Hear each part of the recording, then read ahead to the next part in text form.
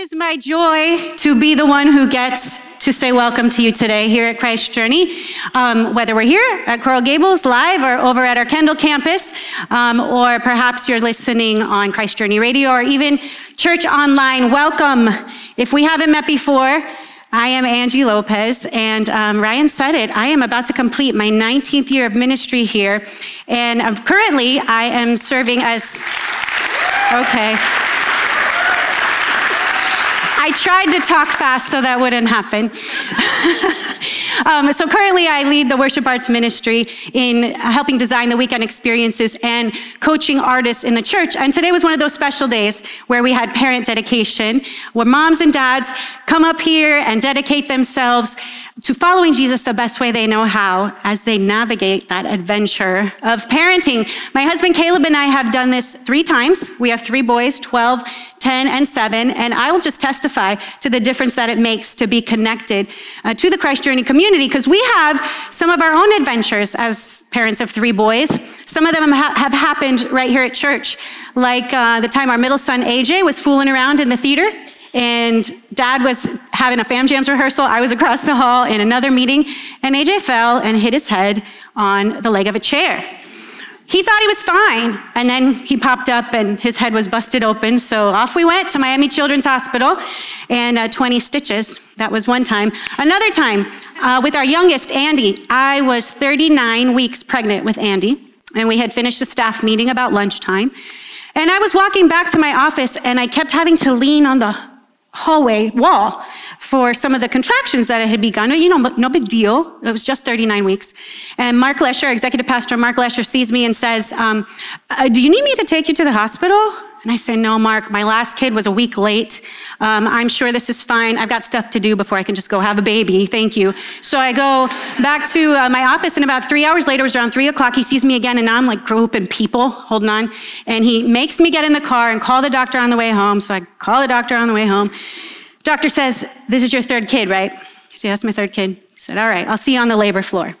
No, I have things to do. I have 2 other boys I got to figure out what we're going to do with. I really don't want to go all the way to the hospital only to get sent back home. He said, okay, I'll see you on the labor floor. Okay. So I get home, I take a shower, because I'm a week early, come on. I take a shower, I blow dry my hair, I put on makeup, because if this thing happens, you know, ladies, there's pictures, right? So Caleb and I finally get to the hospital about 7:30, and that kid was out at 10 o'clock. So thank you, Pastor Mark, for noticing that something wasn't quite right that day. Last story I'll tell, it's about our oldest, Connor. Pastor Bill had a staff family party at his house, and so we were over there. And I don't know if you know this about Pastor Bill, but he loves nature.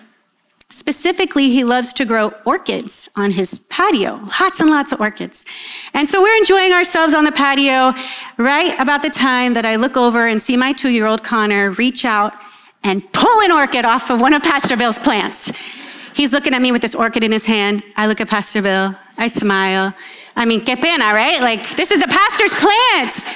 But they're still friends. Good thing Pastor Bill loves our family. This was taken on the Sunset property, actually, not long after the orchid event. So lots of love here felt for my family as a family. And so as a mom, as a fellow mom, as a learning parent, I'm really honored that Pastor Bill has invited me to speak to you today on the subject of love. We are opening a series for the love of God, where we're going to unpack God's love for us and how we might share that love with one another. I believe what the Bible says about love. I take it seriously. I take what the Bible says about anything seriously. And Pastor Bill invited me to speak on this because he's recognized, he's seen that I have benefited from the topic that we're going to be addressing today. I got baptized right up there many years ago now, and I met my husband here.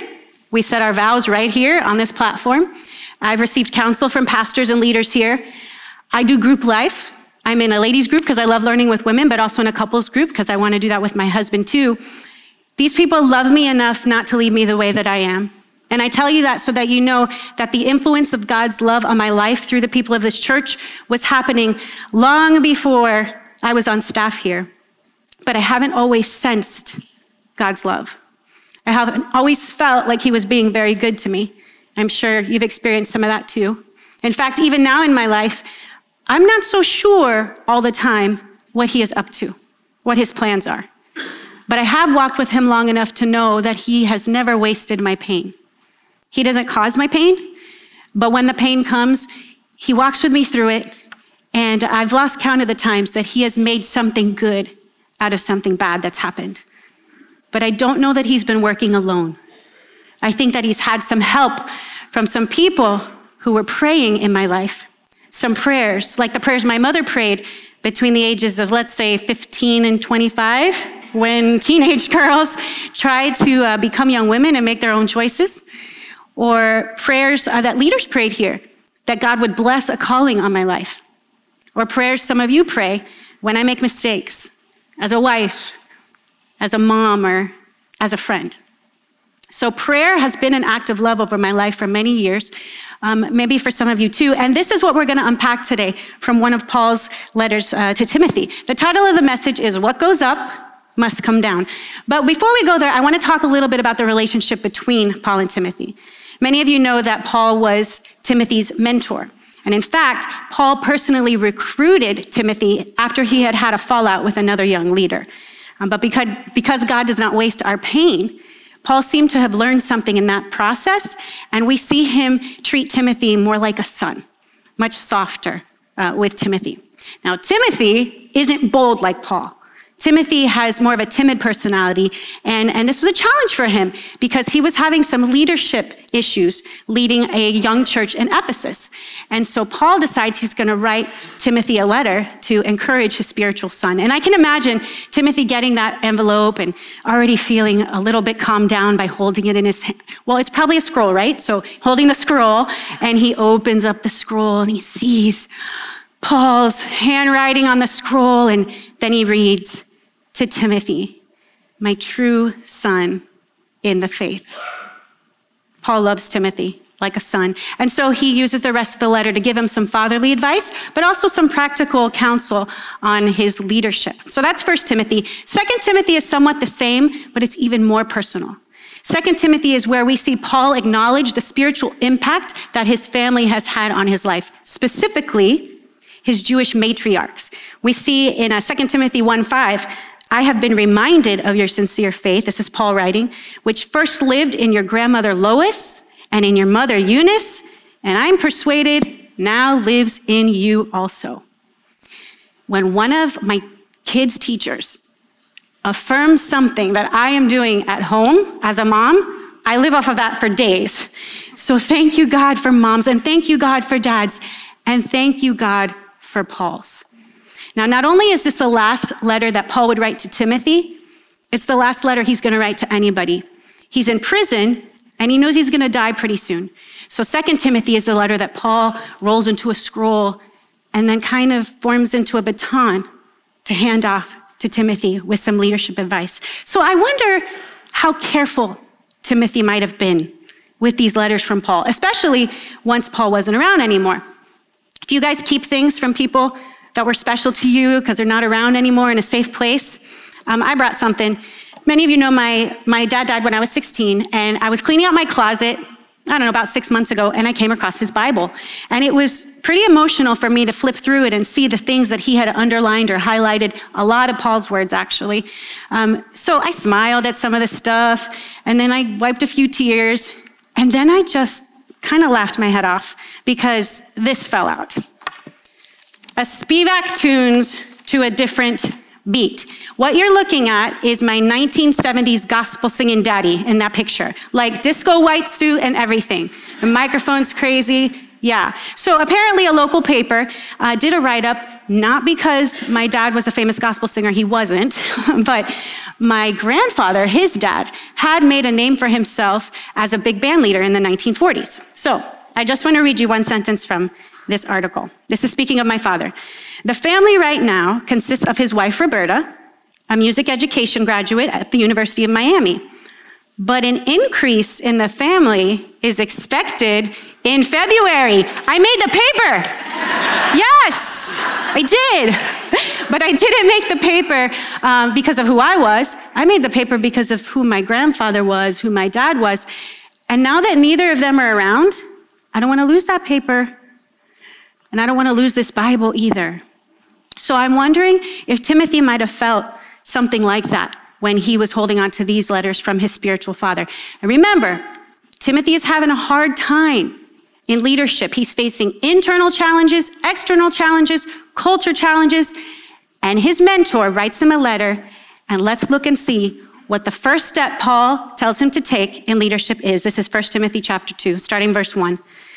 I urge then, first of all, that requests, prayers, intercession, and thanksgiving be made for everyone, for kings and all those in authority, that we may live peaceful and quiet lives in all godliness and holiness. This is good and pleases God, our Savior, who wants all men to be saved and to come to a knowledge of the truth. Of all the leadership tips Paul could offer to Timothy, what does he say? Pray. And pray for what? Pray for people. All people. Everyone, the text says. And I don't know about you, but everyone feels pretty overwhelming to me. Like, really? I'm supposed to pray for everyone? And if you're a doer in the room, you're thinking, come on, give me something I can really do to make a difference with my leadership. Prayer. And I understand that because that's where I go to. I think, what can Angie do about that? But to pray for everyone? I mean, I can even understand how my prayers make a difference when I take time with specifics, with certain people, because sometimes I see God answer those prayers, but everyone? I'm not big enough. I don't know enough. But then that's why I pray at all, right? I'm not big enough. I don't know enough. But God is big enough, and he knows it all. And that's why we pray big prayers for everyone, because God is doing something for someone when I pray. His promise to his people is that when we pray, he hears from heaven.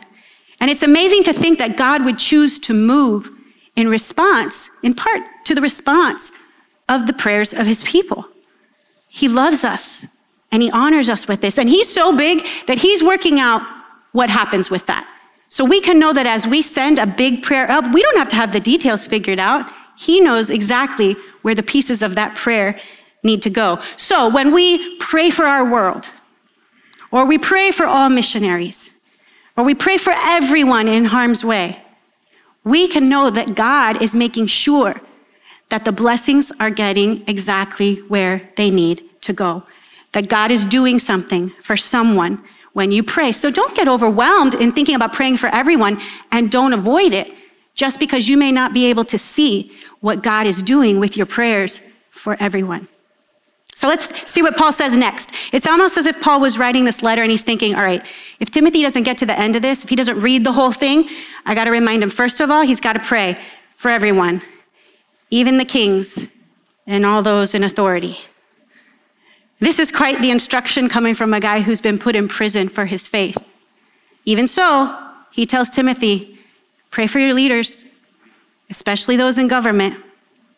And if you're like me, you're thinking, wow, sounds like this letter could have been written yesterday, right? We pray for people in authority because they have the responsibility to make decisions that affect us and affect those we love. But more importantly, we pray for them because God knows they're in the seat they're in. Romans 13, there is no authority except that which God has established. Whether we agree or disagree isn't the issue. Agreement or disagreement doesn't change anything in itself. Action does. And Paul's first instruction to the church is to pray for our leaders. You know, this is a different way to lead up. Have you heard that term before, leading up? It's a different way to lead up. Changes the perspective a bit when you realize that you have the attention of the real person in charge when you pray. God is very aware who is in each and every seat of authority across the globe. So let's not leave our leaders out. I know this is difficult too, especially when we don't feel like we're being led well, perhaps, whether it's government or our bosses or our parents. This might not be our first reaction, but it's the right reaction. And we're going to trust that God is doing something for someone when we pray. All right, so maybe by now you're thinking, okay, I get it. We're supposed to pray. How do I pray? Well, Paul gives us some examples in this text of how we can do that. And the first kind of prayer Paul mentions is requests. This is the kind of prayer where you ask God for something you need, something for you or something for someone else. I mean, if we're praying for everyone, then we're included in this prayer. Something like, God, I need a job. It's a request. God, I need to provide for my family. I need my son to come home. I need my mom to be healed. And we receive these kinds of prayers from you on the Connect card or the Christ Journey app every week. And our prayer team joins you in those requests. Now, asking God for something, requests, that's not the only kind of praying, but it certainly is part of it. Because requests give us the opportunity to see that we need something, to admit that we have need, and to trust God to be able to fill it. And we have the promise that God will meet all our needs according to the riches of his glory in Christ Jesus. When you make a request of God, you're given the opportunity to identify who in the conversation is God and who is not. You allow yourself to feel your need and trust God to do the things that you cannot do. Next kind of prayer, this is translated as the word prayers. It's just a broad term for what we would call a conversation with God. These are general needs, prayers that we might always be wanting to have in and through us. We ask the Holy Spirit for kindness, gentleness, forgiveness, goodness, these kinds of things. So when Paul mentions to the Thessalonians, pray continually, this is the kind of thing he's talking about. Now, you may be like me, and you're not naturally inclined to find a quiet place for 3 hours and talk to the Lord in solitude. For some of you, that is heaven, and I honor you. But for me, I don't work quite that way. I do much better to invite God into my everyday conversation. Holy Spirit, guide me in my decisions today. How would you have me bless somebody today? I don't know who's going to come into my path. This kind of praying opens a dialogue with the Lord that actually affects your decision-making and helps you to behave in a different way because you're inviting him into that conversation. And who knows, maybe by the end of the day, we do have 3 hours racked up. By the way, question, am I the only one who prays for a parking space sometimes? I'm not. Okay, good. All right, next prayer, intercession. Paul mentions intercession, and these are the prayers that describe what we do, what we say to God on behalf of others. To intercede means literally to act on behalf of someone. And did you know that this is the kind of prayer that Jesus is doing for us right now?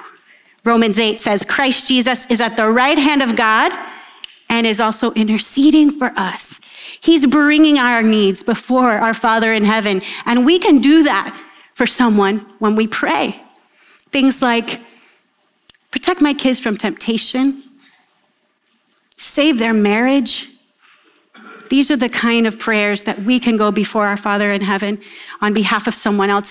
And what can happen when you pray this way is you might find joy as you watch God answer those prayers and change somebody's life, in part because you joined God in the work that he was already doing. The final prayer is thanksgiving. When someone does something for you that is just so beyond what you deserve, what's your reaction? Recently, some friends of ours sent us on a weekend cruise. I don't think I'll ever stop thanking them. Every time I see them, I think, thank you, thank you, thank you, thank you.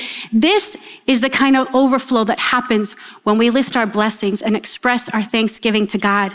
And what happens is that you begin to feel how good God is, and you experience an emotional connection with him, which in one word is worship. Thanksgiving moves you into worship with God. Thank you for another day of life. I know that seems pretty generic, but some people woke up today and couldn't say that prayer. Thank you for another day of life. And sometimes it's people. Like Paul says to the church in Philippi, every time I think of you, I thank my God. Wouldn't it be nice to know that every time someone thinks of you, they thank God for you? We can do that for people when we pray. So we have requests, prayers, intercession, and thanksgiving. But why? What's the goal of praying in these ways? Personally, I found two in this text. The first one was that we may live peaceful and quiet lives in all godliness and holiness. Now that sounds a little like, what? What does that even mean? Well, the first goal is for the ones doing the praying. Peace, godliness, holiness. If you remember the benefits that I mentioned, I think you'll see what I'm saying here. They were recognizing God's power and sufficiency in your life, having an open dialogue with the Lord that affects how you behave, finding joy in being a part of the work God is doing, and experiencing an emotional connection with God. These may be the kinds of things Paul means. These spiritual benefits that come to our hearts and our minds as we pray. And if this is true, if this is what comes to people who pray, would you agree that we would be living at peace, excelling in godliness and in holiness? We're not bitter. We're not empty. We're not angry. We're at peace. So I don't think Paul is saying that as Christians we need to live quiet lives. I think he's saying you can live your lives centered in the will of God through prayer, no matter who he has you praying for. This is good and pleases God our Savior. Well, why is that? Goal number 2, because God wants all people to be saved and come to a knowledge of the truth. This is the ultimate goal. That's the why. He wants everyone because he loves everyone, and he has the plan through Jesus to win them over. The crazy part is he wants you and he wants me in on the plan. First, he wants you prayed in, and then he wants you praying out. Well, why? Why prayer? Prayer is kind of like the secret agent work we get to do for God. It's part of the invest piece when we say invest and invite. Now, I'm not saying that we shouldn't talk to people about our faith. I think we should. But remember, we're not big enough. We can't get to everybody. But what we are big enough to do is to pray big prayers up that expect God to work in the details. Those of you who pray this way, you know it works. And that's why you're still doing it. It's how you lead yourself. It's how you lead your family. It's how you lead the people you lead. And it's how you lead the people you follow. You know that God is doing something for someone when you pray. Prayer is a spiritual leadership skill that we're all supposed to learn. But my hunch is that we each fall into one of 4 categories when it comes to prayer. I'm going to read them and see if you identify with one of these. I'm a leader. I understand that the big story of God and humanity is a love story, that not one would be lost, and all would come to a saving knowledge of Jesus Christ through faith. And for that to happen, spiritual leadership is required in every home, every business, every street corner. That's the plan as I understand it, and the plan makes sense to me. If that's you, you're like Timothy's mom and grandma, praying big prayers for blessing for those people around you. And can I ask you to please don't stop praying those prayers. Heaven is listening to your prayers, even if it seems like we are not. For the love of God, keep praying. Maybe this is you. I'd like to be a leader, and I think maybe I could be if God would just show me what that looks like. So maybe someday, when I get my act together. You're like a Timothy. And you could use some encouragement from a Paul. So pray for God to send you a mentor. And pray that when you open the Bible, God fills you with faith and confidence. You are a child of the Most High God. And then pray for God to send you a spiritual son or a spiritual daughter. Because chances are they're already in your world. For the love of God, look around. Who's looking up to you? How about this one? I don't think of myself as a spiritual leader, and I'm okay with that. It's a lot of pressure and responsibility. It kind of cramps my style, forces me to do and be what I don't really want to do and be. I'm good with God. That's why I check in with him on Sundays, but I'm not really interested in leading anybody. May I invite you to pray for the realization that you're already leading, even if it's just your own life, but I don't think it's your own life. My boys see how I treat my husband, whether I remember that I'm affecting them or not.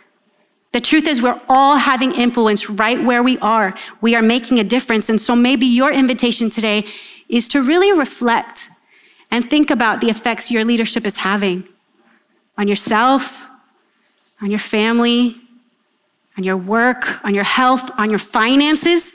Are you satisfied with where you are? Maybe your prayer could be to invite God to show you just one small step to take, and that step would excite you to be different in your influence. It might blow your mind. For the love of God, it might blow your mind. Last one. I'm not a spiritual leader, and I don't think anyone else is either. And I don't really want them to try to be. To pray to God means that I accept his leadership in my life, and I'm just not there yet. In fact, I'm not so sure I like what I see coming out of Christians these days. If that's you, as a Christian, I want to also say, I'm not so sure I like what's coming out of Christians all the time these days. It's like, for the love of God, we in the church can do better to represent the love of God. And maybe you have been hurt, and I'm sorry.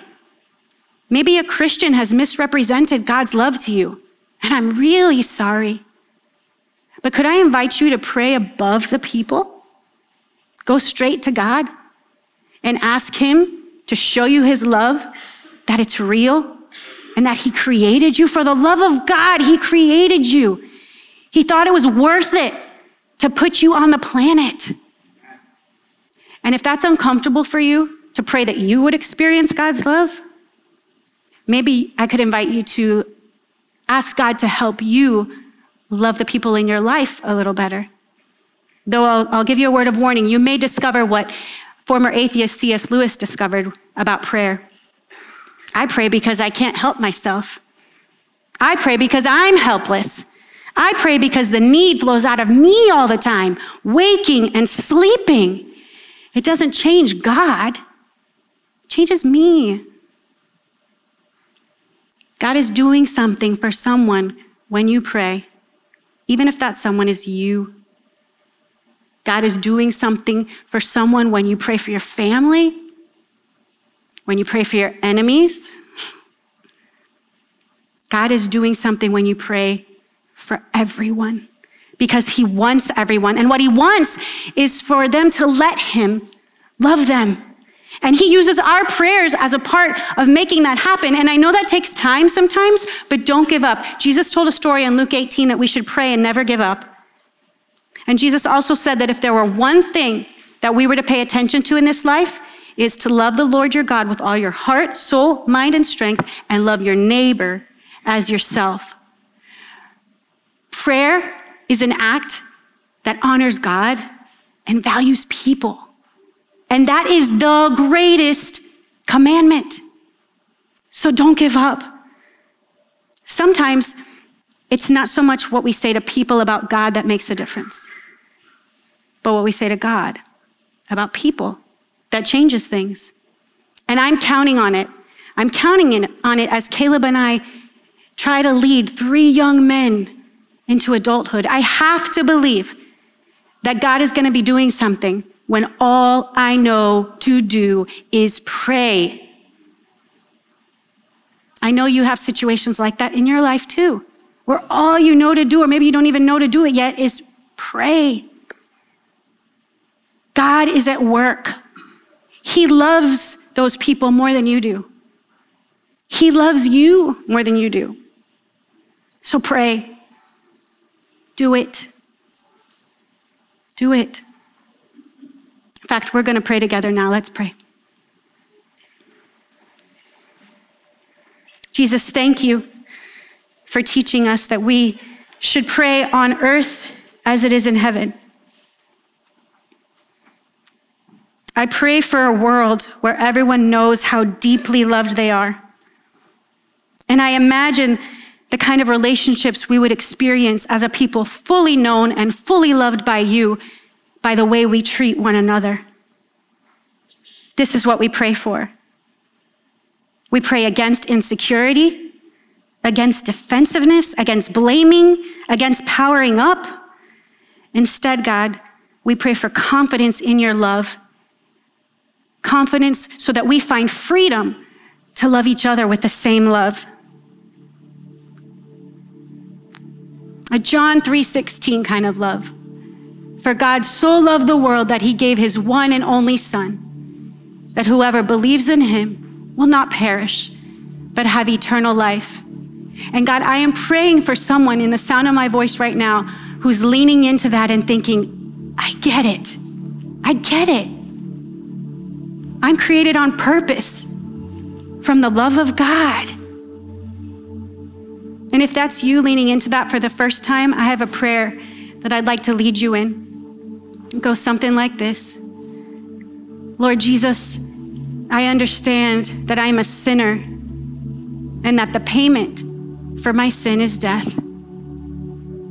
But I also understand that it was your death that took care of that at the cross. And I believe in you as my Savior, and I trust you with my life.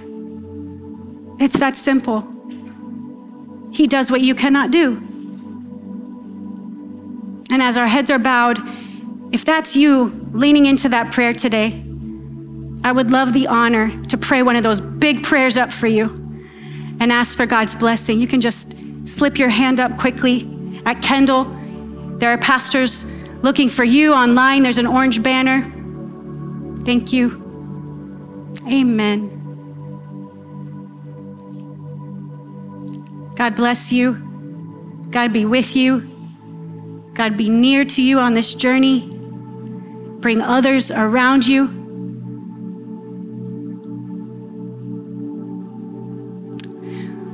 Lord Jesus, I'm praying that everyone is sensing your love right now. Praying a big prayer up to you and trusting that you're making sure that that blessing, that emotional connection piece is coming where it needs to come. It's being sent out right now. And God, I want all of us to tag up in your presence now with the cross. Greater love has no man than this, that he laid down his life for his friends. Thank you, Jesus, for laying down your life. No greater love. That's the love of God. That's your love. And that's why we pray for your kingdom to come and for your will to be done on earth as it is in heaven. In Jesus' name, amen.